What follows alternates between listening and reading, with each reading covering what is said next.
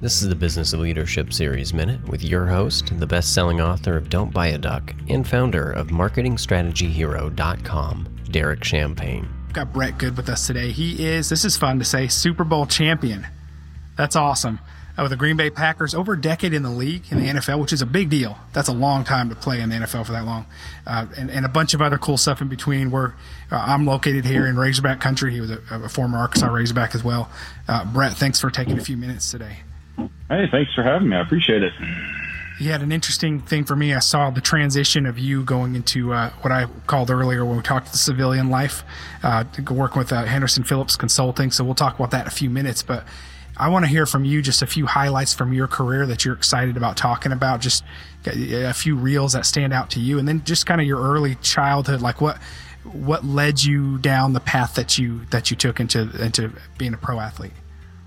Well, obviously the highlights of the Super Bowl, being able to be a part of that and doing it in Dallas, growing up in Arkansas, Dallas was always so close. And when we were little, it was Dallas or Kansas City. That's the only two games you could watch. You couldn't watch them all like you can right now. So, That's right. but getting down to the path, I literally they needed a guy on the ninth grade team to snap, and I was an eighth grader. And so, I just said I volunteered, and just that's what happened. That's how I picked it up. I wasn't good enough to play linebacker or anything else to move on to that. And then I was fortunate enough to have a coach start teaching me in high school, and I just took those techniques and really practiced them every day and tried to hone in on the craft and do the best I could.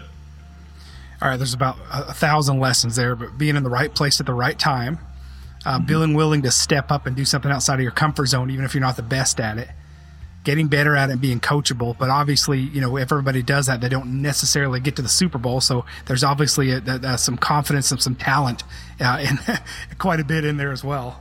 There is, and the most important thing within like snapping is it's stuff that you do on your own. A lot of times people think it's easy and they can go do it, but like kickers and punters and snappers, they do a lot of work just individually on their own time, and that's kind of where you see the guys that really make a difference are the ones that when nobody's looking, they're doing the little techniques to try and get better.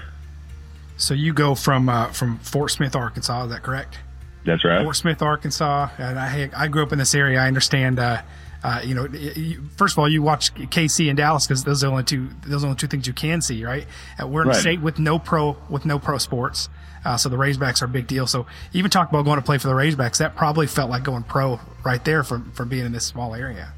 100%. I mean, when I was little, I just wanted to play for the Hogs, and it didn't matter how I got on the bus. And I finally found a way to get on the bus. And then, when you run out of the A and you see that the love that everybody has, and now that I've played professional, it is a professional team in the state. I mean, the amount of people that love Arkansas and then, they die with it because they want everybody to win and be successful in Arkansas.